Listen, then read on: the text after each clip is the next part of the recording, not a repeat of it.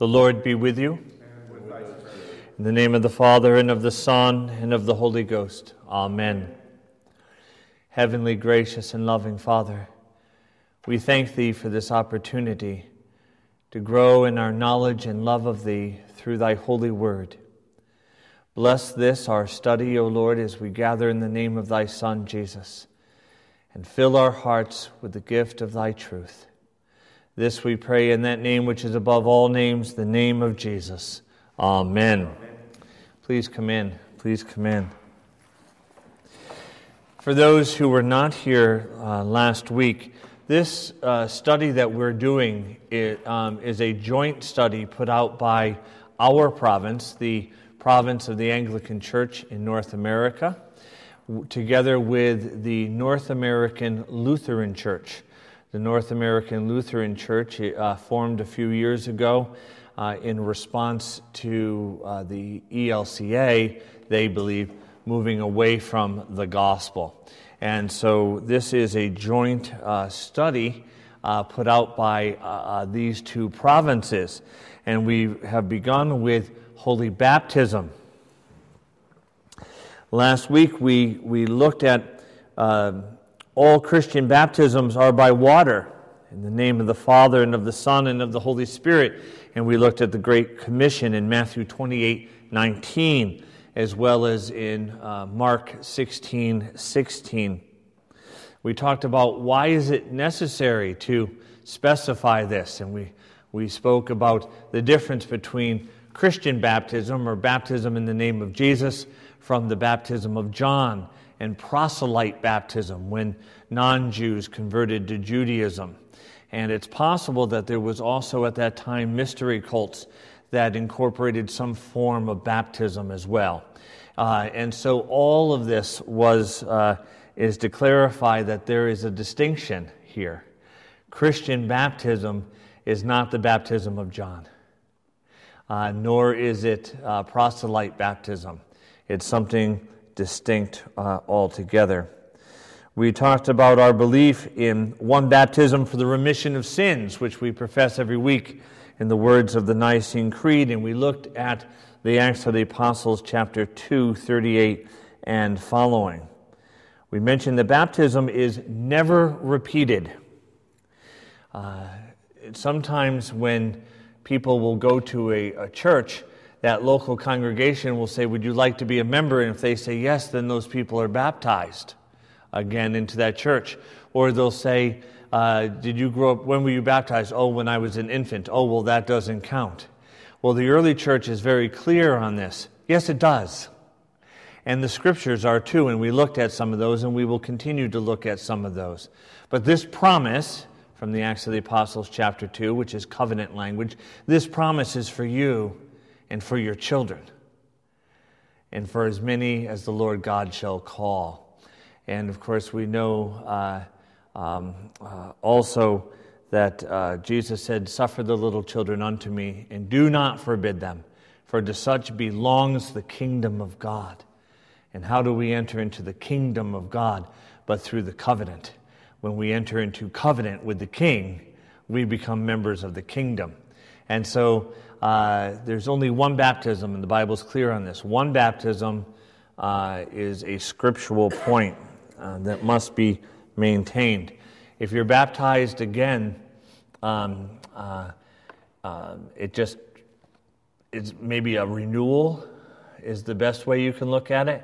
Maybe the worst way you can look at it is once you've cooked a Thanksgiving turkey, you can't stick it back in the oven a second time. It's just going to come out dry, okay? So anyway, we spoke about baptism has its roots in the baptism of converts to Judaism, which we mentioned as proselyte baptism, and in circumcision, which was the sign of the Old Covenant. What is in the Old Testament in part is fulfilled in Christ in the New Testament. So in the Old Testament, the sign of the covenant was for men and for boys 8 days old. And the women were considered covered by this. And it was for Jews only.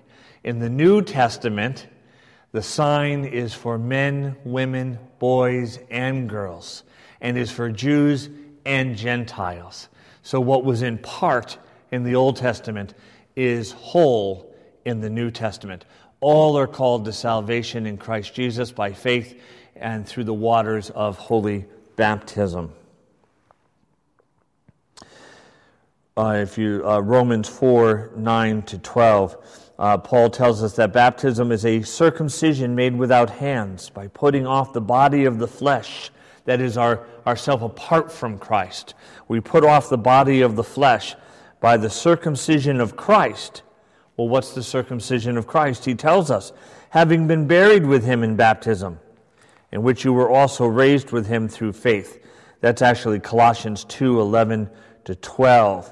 And I will read Romans 4, 9 to 12. Romans 4, 9 to 12.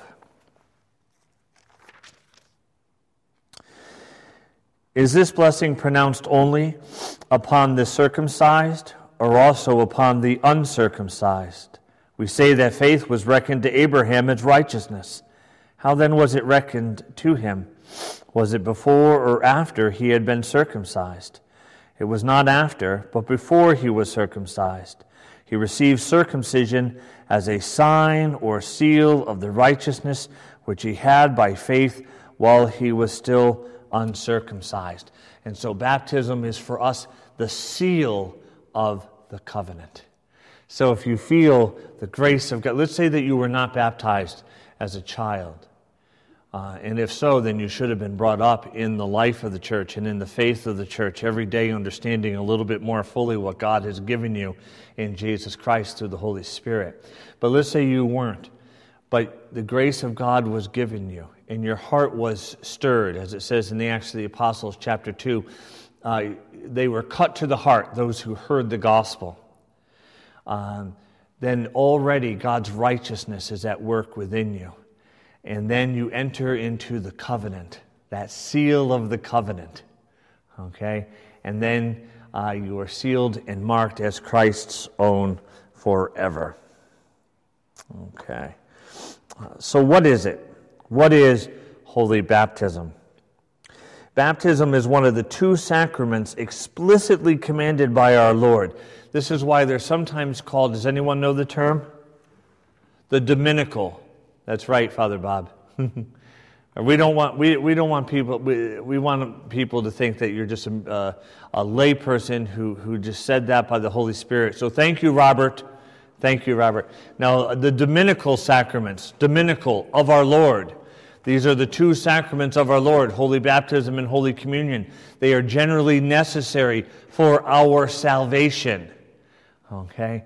For those who are going to walk as pilgrims in this life within the covenant.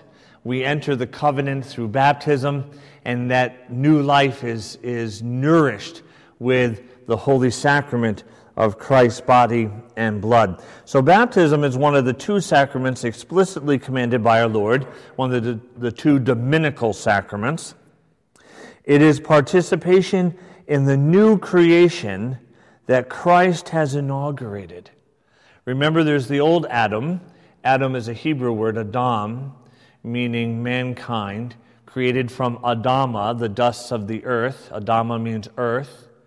And the old Adam was disobedient and introduced sin and its consequence, death, into the world. And so Jesus is the new man, the new Adam, the new Adam. He comes and he's obedient, perfect obedience he offers to God the Father. And he brings the cure for the disease, forgiveness to eradicate sin, and eternal life to eradicate death. Okay? And so this is what we're participating. When we go down into those waters, it's our old self, the old Adam, going down into the waters, and it's the new Adam, the new creation, coming forth. Okay? So we no longer live for ourselves, but for Christ, as St. Paul says. Did I mention last week about the Roman soldiers who would keep their arms out of the water? Last week I did? No. This is important, and you might think that they're mocking baptism, and in one sense they were, but it also gives us insight into just how important they understood what I was just saying.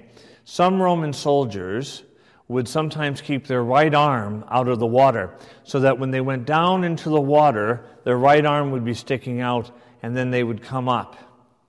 Why do you think they would do that? Because their right arm belonged to Caesar. That was their fighting arm. Now, I agree with you. You could say that mocks baptism, and I understand that point. But understand this also. Look how importantly they took holy baptism. What went into that water is dead. What comes out is new and alive. What goes in that water is the old creation. What comes out of that water is the new creation and belongs to Christ, to Jesus. We live no longer for ourselves, but for Christ, St. Paul says. And so very important for us to understand that we who were baptized into Christ Jesus, we no longer are to live according to ourselves, according to the flesh, but according to Christ. And this should always be our journey. By baptism, one is born of water and the Spirit and enters the kingdom of God, from John chapter 3, verse 5. You remember when Nicodemus, a Pharisee and a disciple of Christ, though a secret one, comes to Christ in the night and asks Jesus questions. And Jesus says that unless one is born again of water and the Spirit, they cannot enter the kingdom of God. And here we see in this document, as it was in the early church, those words refer to holy baptism. That's how the early church understood those words that Jesus spoke to Nicodemus. Now, I've met some Christians who say, no. Unless one's born of water, meaning of their mother from the womb, and of the Spirit, that is, having that spiritual encounter with God, then they aren't saved. And they talk about Spirit baptism as something different from water baptism. This is not what the Scriptures are saying. This was not the faith of the early church fathers. And this is not what this document is saying. This document is saying that those words of Jesus spoken to Nicodemus, that one must be born again of water and the Spirit, are referring to holy baptism, or what some might call water baptism. And of course, there's only one baptism. It gets a little confusing in the New Testament because the word baptism means to be immersed into something. And so sometimes it is used regarding the Spirit. You're going to be immersed in the Spirit of God or baptized in the Spirit of God. James and John come to Jesus and ask if they may, well, actually they send their mother to ask, Jesus, can one of my sons sit on your right and the other on the left? Hey, Mom, what did he say? What did he say? Right? And he says, unless you're ready to drink the cup and be baptized in my baptism, right? What's he referring to? Unless you're ready to be immersed in my suffering, you cannot share in my glory. Unless you're willing to die to yourself and live for me, you cannot share in my glory. Okay? Yes? The interpretation that you said these people gave to water, Yes. doesn't wash. The reason it doesn't wash is because Nicodemus says, how can one be born again? Yeah, born anew. Right. And anyway, right. Jesus says, unless one is born of blah, blah, blah. So he's not referring to... Blah, blah, blah, by the way, is Greek for water in the Spirit. Just wanted to clarify that. Yes. So it doesn't make any sense. It doesn't make sense. It really is an attempt by those who do not believe in the efficacy of baptism, that baptism actually conveys grace, and that it has something to do with salvation. So they're trying to stay away from that. So that's why they've reinterpreted that. But that's not what the Scriptures say. That is not what he said to Nicodemus. That's not what the apostles believed, nor what the early church fathers believed, and it's not what this document is telling us today either. Okay, this is the faith of the church. Okay. In baptism, God the Father adopts sinners into His family, Galatians 3:27 and Galatians 4:5, and makes them His children, John 1:12. So there's different analogies that are used.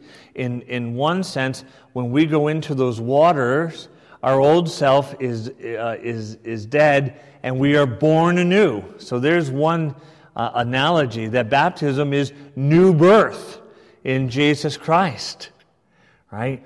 And of course, if you're born, you have to be fed, which is why in the ancient church, one would be born anew through the waters of baptism, immediately chrismated or sealed with the Holy Spirit by water and the Spirit. And then that new life, if you're born, you have to be fed, that new life would be nourished continually with the body and blood of Jesus.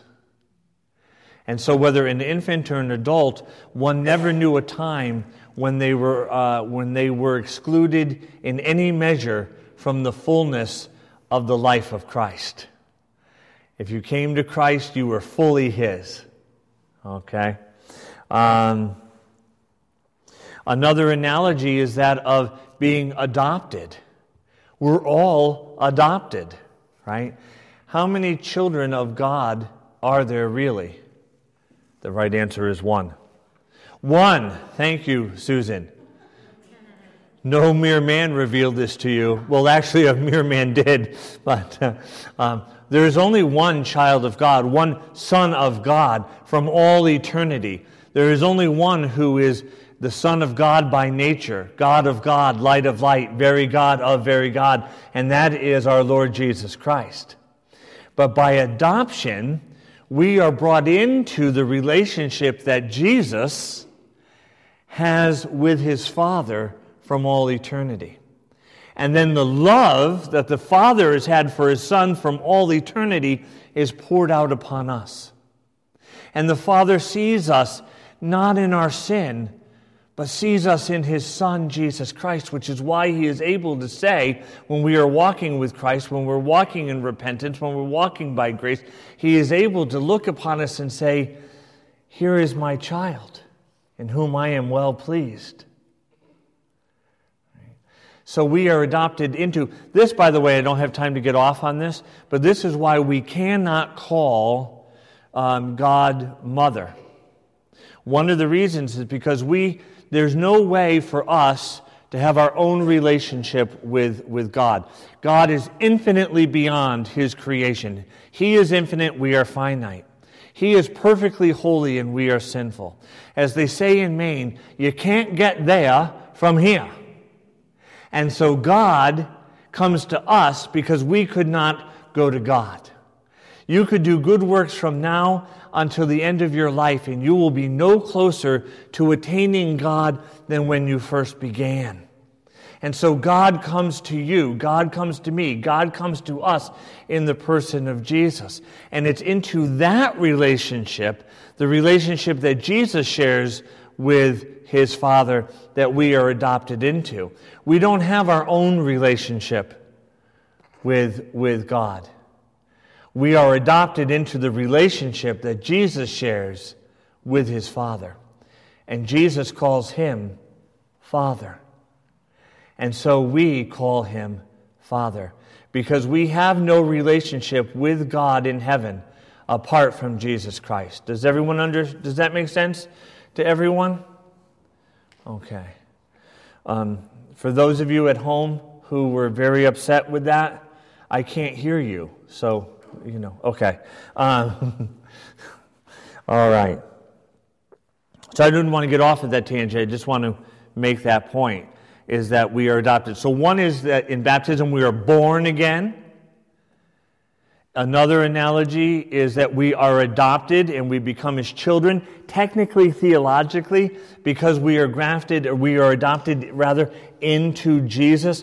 We actually take on His identity as the Son of God and as the firstborn who holds preeminence.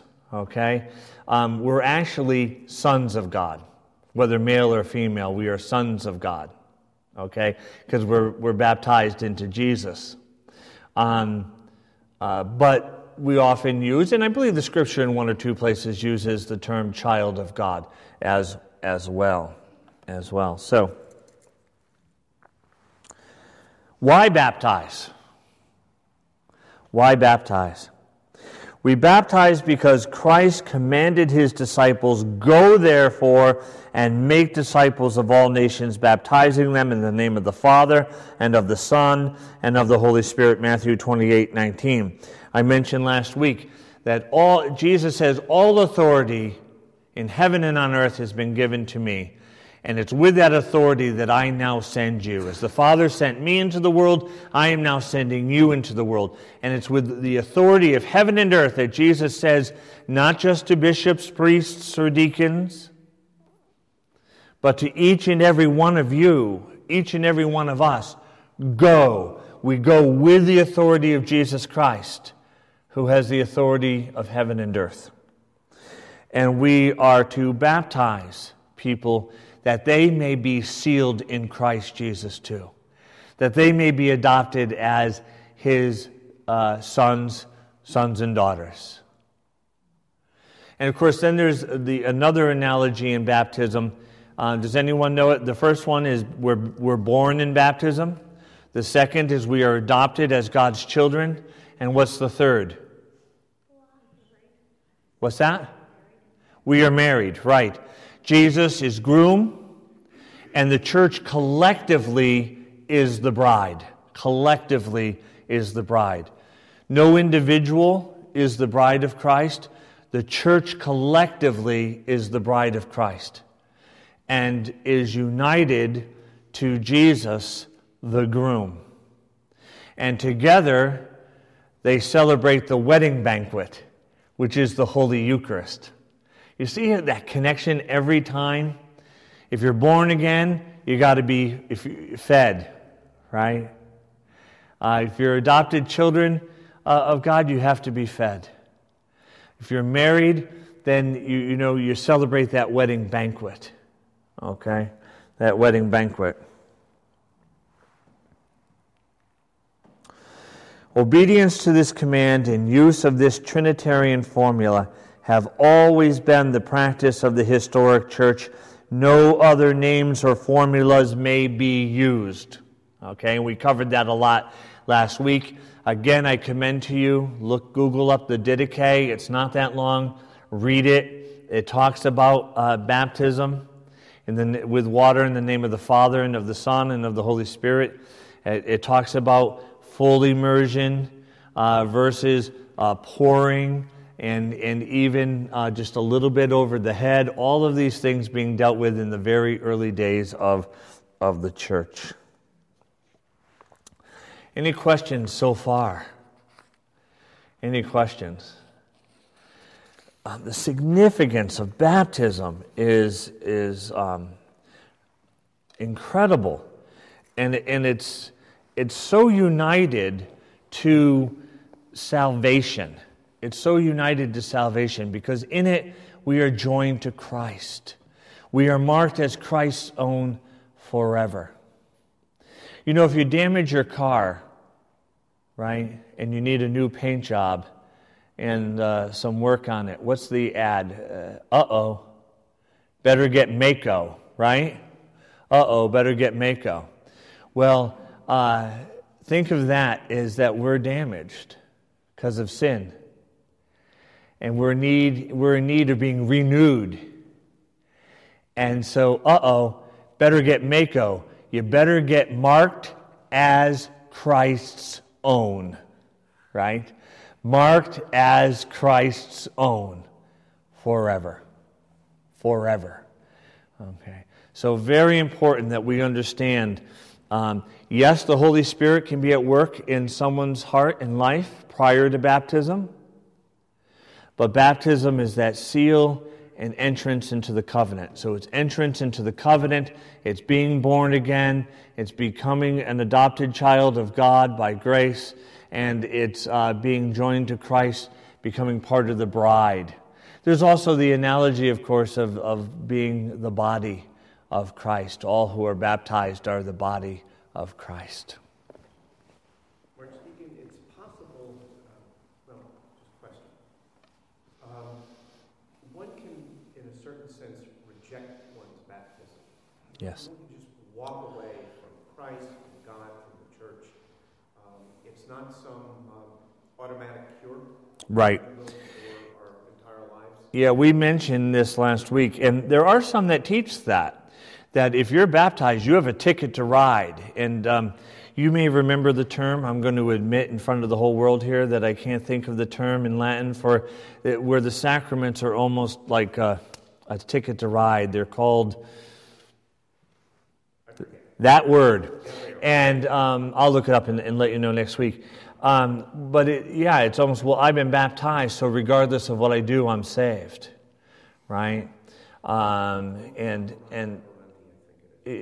So it's that concept, and it's so in knee-jerk reaction against that, there were those who wanted to emphasize faith as what's necessary for salvation, saved by grace through faith. He who believes in his heart and professes with his lips, it actually says shall be saved, future tense, but they ignore that, but what they're trying to do is, one is trying to emphasize the sacrament, and the other is trying to emphasize the faith. And as I said last week, that's like trying to argue over which side of a quarter is worth 25 cents, heads or tails, right? If you're baptized as a baby, you should be brought up in the faith. And if you have faith, you should be baptized. But yes, I think part of the problem too is that there are Christians who believe in what's called eternal security, which means once saved, always saved. And so you can't walk away from it. They would use passages like what God, the good work that He's begun in you, He will see to fruition. Now there's a whole bunch of passages that would say the opposite, but I think that's the issue. So they're emphasizing that gift of faith, but yes, no, we believe that even the baptized, and with great sadness we say this, can reject that gift that was given them in Jesus Christ and can walk away. The Lord will never force you to accept the gift that He has given you. He does not compel us, to believe, right? He invites us to believe. Okay. Thank you, Father Bob. Okay. We go on then to who should be baptized. Well, everyone, right? Everyone. We got to be out there telling this culture, particularly this culture, about Jesus. And when they say, "What must I do?" Well, Peter already answers that question in the Acts of the Apostles, chapter 2. What must you do if you've heard the gospel and you feel the Spirit within you? Be baptized, every one of you. So who should be baptized? All those who profess faith in Jesus Christ should be baptized by the church. Mark 16:16, whoever believes and is baptized will be saved. Whoever believes and is baptized will be saved. Children also are baptized. This includes infants. Just as infants were circumcised, infants are baptized. At no point did Jesus ever say, look, I understand that, we all being Jews, that we, our understanding is that you enter into the covenant, you receive the sign of the covenant when you're 8 days old, if you're a male, right? So don't confuse that with baptism, because that can only happen when you're 12 or 14 or older when you profess Jesus, right? At no point does Jesus say that. In fact, he says, "Bring the little children to me, and do not forbid them, for to them belongs the kingdom of God." Okay? So just as children received circumcision at the age of 8 days old, so our children are baptized. Children also are baptized. This includes infants. Just as infants were circumcised, infants are baptized. Peter proclaims the promise, that is covenant language again, is for you and your children. Acts of the Apostles chapter 2, verse 39. The households, whole households of Lydia, the Philippian jailer, Stephanas, and Cornelius were baptized. Households included infants and children. Okay, and there's references here. Acts of the Apostles 16:15. Also 16:33. 1 Corinthians 1:16. Acts of the Apostles 10:1-2 and 46-48. So any questions there? What the church really doesn't have any business doing is baptizing children of non-believers. The closest I have come to it is when someone has said, "Look, I'd like to have my child baptized, but I'm going to admit I'm really not there myself in my life's journey. But there's something in me that wants them baptized," and then we'll explore that together. And if they will agree to let the grandparents or godparents bring that child every week to church and to have a say over their spiritual life, then I'll agree to do the baptism. But there really is no justification for baptizing children of non-believers. Okay. Questions on that? It's a big deal in Christianity. A lot of denominations will not baptize infants, right? And yet this has been the practice from the beginning, as we have seen here. If that was a no-no, Jesus would have had to clarify, because for these Jews, people received the sign of the covenant very early, 8 days old, right? Okay. Yes, Diane.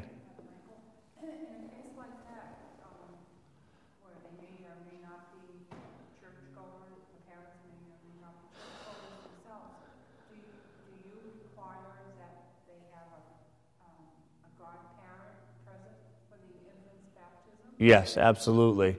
And that they would be willing to entrust that child to the godparent to bring to church and so forth and so on.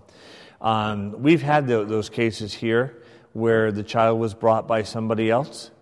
I've also had people agree to that, and I don't see them afterwards.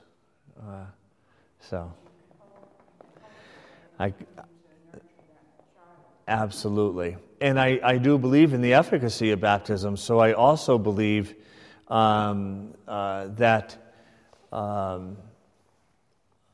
the seed is planted within that child. And, a good analogy is, I remember years ago, I had a fire going in the fireplace at a cottage we were renting up in Maine. And I fell asleep, and the fire when I woke up, seemed to be gone. And then I took the bellow, and went like this, and the fire just came alive. I often think of that sometimes people who are baptized without the gift of faith, that a seed is still implanted within them, and when the breath of God, like a bellow, a divine bellow, Is that respectful to say about the Holy Spirit? The divine bellow, I hope so, comes and touches that seed, then that seed becomes a roaring fire within them. So there's something to be said to that. But normally, it should be persons who are baptized as children are brought up in the faith, and adults who come to faith should be baptized. Okay.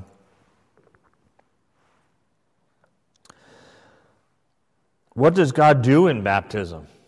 Remember, it's God who baptizes. I hope Christine won't mind me mentioning this, but when we were first dating, it was very hard for her to accept that baptism had anything to do with salvation, because salvation is by grace. It's a gift of God. And so how can this human work have anything to do with salvation? Until one day, I said to her, oh, wait a minute.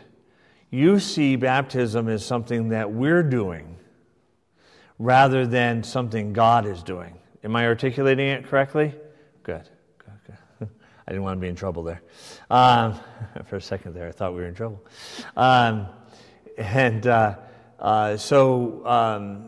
It's God who's doing the work in baptism. It is God who baptizes. Okay? It is God that makes those waters holy and uses them as a vehicle of grace to bring that child or adult into Christ Jesus in all those ways that we've been talking about. Okay?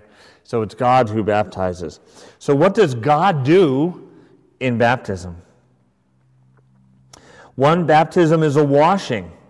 1 Corinthians 6:11. That cleanses from sin. From Acts 22:16, be baptized and wash away your sins. As I mentioned also, remember Paul, when he was Saul, he was on his way to Damascus, and he encounters the risen Lord, and he's thrown from his horse, and he's blinded, and he says, who are you, Lord? And Jesus said, I am Jesus, whom you are persecuting. And of course, Saul, was persecuting the church. And yet Jesus so identifies himself with his bride that he says, I am Jesus, whom you are persecuting.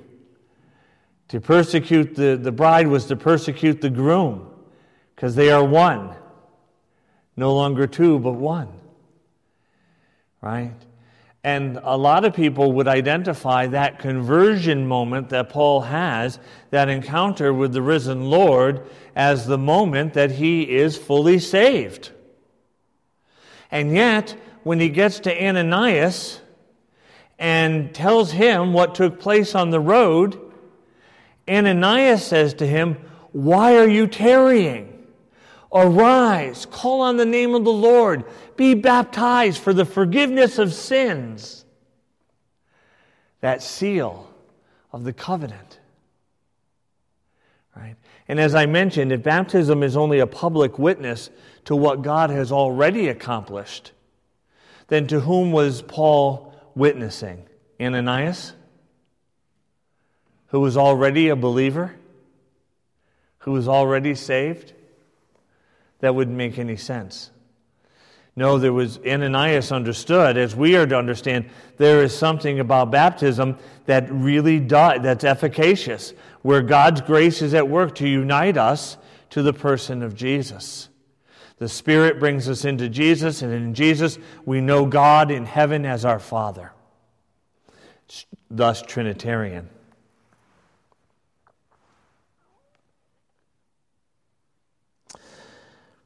Baptism unites us.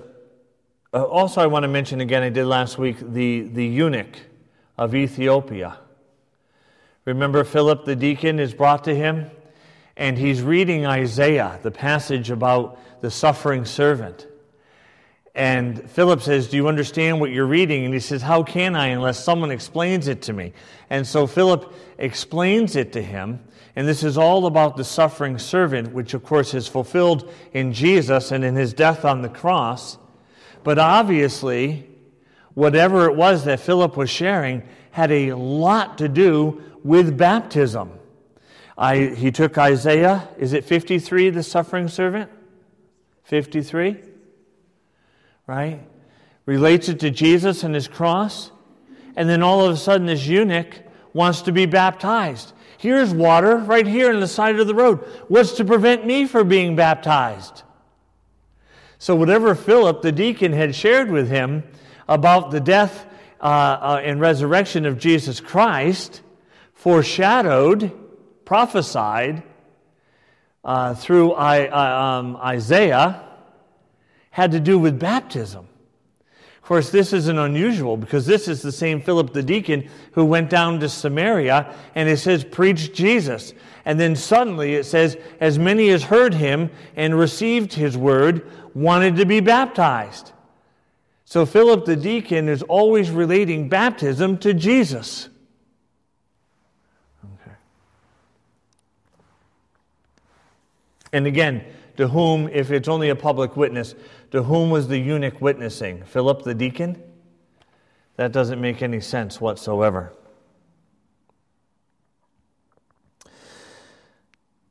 Baptism unites us with Christ in his death and resurrection. Do you not know that all of us who have been baptized into Christ Jesus were buried into his death? We were buried, therefore, with him by baptism into death, in order that just as Christ was raised from the dead by the glory of the Father, we too might walk in newness of life. Romans 6, 3-4. So our resurrected life in the new man, the new Adam, begins now, the day we are baptized. I believe, and I'm paraphrasing the story here, it was John Paul II who was asked by a reporter what the greatest day of his life was. Was it when he was made Pope? And he said, no. And they said, oh, was it when you were made a bishop or a priest? And he said, no. And they said, well, what then? What is the greatest day of your life? And John Paul II said, the greatest day of my life, I don't remember. It was the day I was baptized into Jesus. Right? So, wonderful story. I grew up not only knowing my birthday, July 16th, but knowing the day I was baptized, which is August 11th. That was a very big day. And so I still remember that to this day. Colossians 2:12, having been buried with Jesus in baptism, you were also raised with him through faith. Colossians 2:12. Thus baptism joins us to Christ. From Galatians 3:27, for as many of you as were baptized into Christ have put on Christ.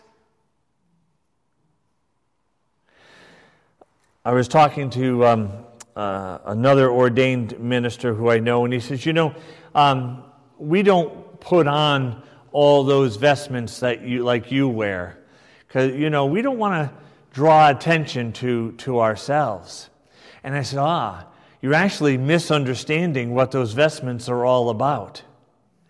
Each one of them represents something about Christ. It's actually meant to diminish the particular person and to reveal the one true priest who is Jesus. We have put on Christ. The very first garment that a bishop, priest, or deacon puts on is the white alb. Well, alb means white, so I guess that's a bit of... But anyway, the alb. It's like, what color is George Washington's white horse? Well, it's white. So what color is your alb? Well, it's white. Right? You put on the alb. Why? This is the wedding garment. You have been joined to Christ. You have been washed in the blood of the Lamb. You do not go into the sanctuary of God trusting in yourself for your own righteousness, but in His. Right? And then the second is the cincture, because you are a servant. You are bound. Again, you go not on your own authority, but the authority of Christ. But the stole itself represents Christ having put on humanity, so we put on Christ. And then the chasuble, the glory of the one true priest, our Lord in heaven. So everything is actually meant to diminish the particular person and to exalt the one true priest, Jesus Christ. Now, I know it's hard because in some of those things I look pretty good. But that's not what you're supposed to see. Okay. We put on Christ, just as it says in Galatians 3:12. I think most people would think that we're a cult if we did this, but it would be really cool in one sense that every person who has come to Christ by faith and baptism would come in the church, and the first thing they would do is put on a white robe. Why? They're coming into the church not trusting in their own righteousness, but in Christ, acknowledging that they are part of His body, that they are part of the bride, that they have been washed in the blood of the Lamb. Right? So we'd all come in and then put on an alb. Don't worry, you guys all look scared. I'm not going to ask you to do that. Okay.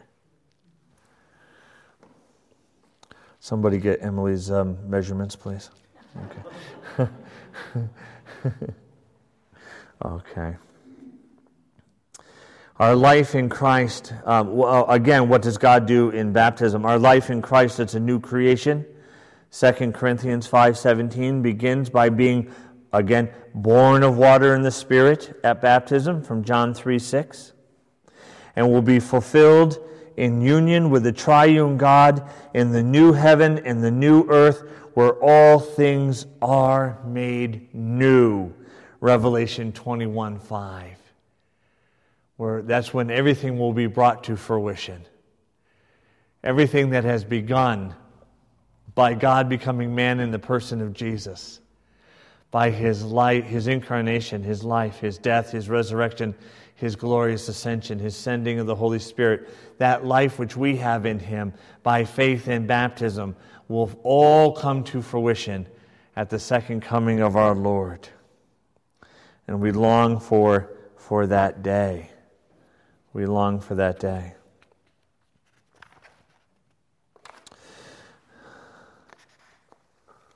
Are there any questions, or we still have a few minutes? We can keep plugging along. Okay. Faith has an important role in baptism.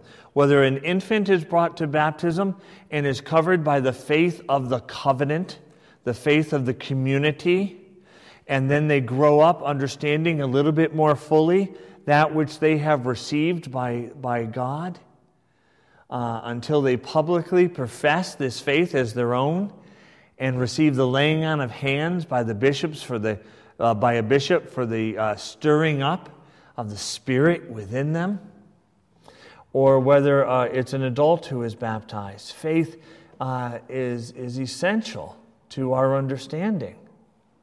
Unfortunately, there are those who emphasize baptism at the expense of the role of faith, and there are those who emphasize faith at the expense of the gift of God given us in baptism. Okay. So faith. Baptism is God's regenerative work. What does regenerative mean? Making new, being born again, being regenerate, right? It's God who is making you new. He created you, but we are conceived and born into a fallen humanity that's out of right relationship with God. And so He begins to refashion us, to remold us, to remake us in the image of His Son, Jesus Christ, who is the perfect icon of God. Colossians 1:15, I believe. Jesus Christ is the perfect icon, the perfect image of the invisible God. So baptism is God's regenerative work, to be received by faith and faithfulness. That is not just a one-time deal. Like when I got married to Christine, we didn't stand before the Lord and Bishop Ackerman and our family and friends and church family and say, in this moment, I love you, right? And then afterwards, well, that was nice, right? No, we're to make that commitment, and then we are to live in that commitment. Does that make sense? And so we come by faith, but we are to continue in faithfulness. In faithfulness.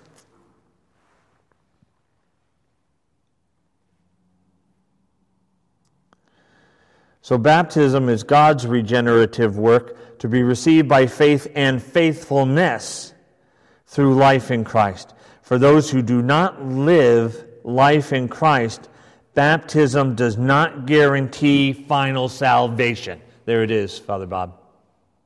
It is not a ticket to ride. You can't live apart from the Lordship of Jesus your whole life without repentance and die and then, go before the Lord and say, well, I got this baptismal certificate right here, signed by Archdeacon Michael McKinnon himself. Whoa, Jesus, wow. Now that's not impressive at all, right? You see, it is not a guarantee. It is not a guarantee. It's a beginning, like in marriage, right? You have the marriage, but it's the beginning. I mean, you have the day of matrimony, but it's the beginning of the marriage, right?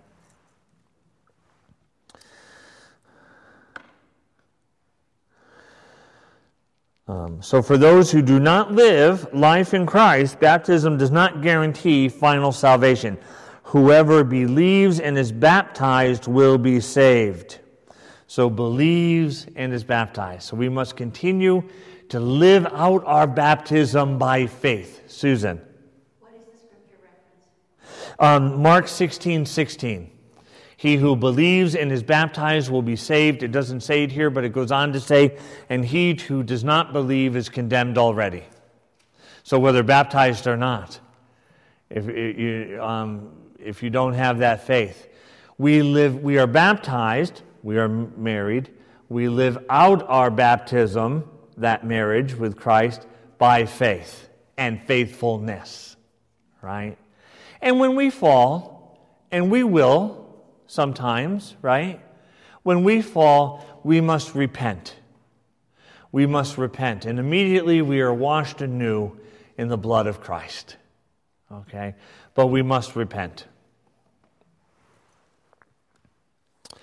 I think I'm going to stop there because this is a great place for us to continue next week. And so any final questions? Any final questions? Yes, Diane. Didache, D-I-D-A-C-H-E. Does that sound right? Yes. D-I-D-A-C-H-E.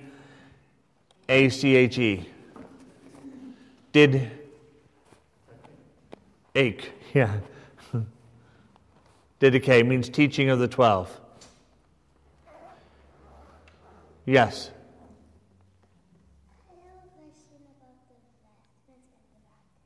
About what in baptism? The vestments. So does the vestments that the priest wear have to do anything with baptism? Does the priestly vestments have anything to do with baptism? Yes, the very first one that they put on, the alb, represents that they have been joined to Christ in baptism and washed in His blood. And we see in Revelation that all who are in Christ, who have been washed in His blood, were given these wedding vestments, garments to wear. Yeah. Good question, Becca. Anyone else? The child is given the white garment. Yeah, at baptism, one of the things that we do give to a child as well as an adult is a white garment, usually in the form of a stole. The idea that as the stole of the priest, Christ has put on humanity, so you are putting on Christ. Yes, absolutely. Maybe that's what we should all wear. We should all come in and put on a white stole. Let's see how that goes over with the bishop. It's a low-cost solution, I think. Yes. Did the Episcopal Church around here actually do that? What's that? Give the stole for baptism? I don't know about the Episcopal Church. I think we always did when we were in the Episcopal Church, give a white stole. Oh, I'm sorry. We'll get you a white stole. Anyone else? Well, thank you so much. Next week, Bishop Charlie will be here, and of course, I'll give him some opportunity probably to speak. So, yeah. So God bless you.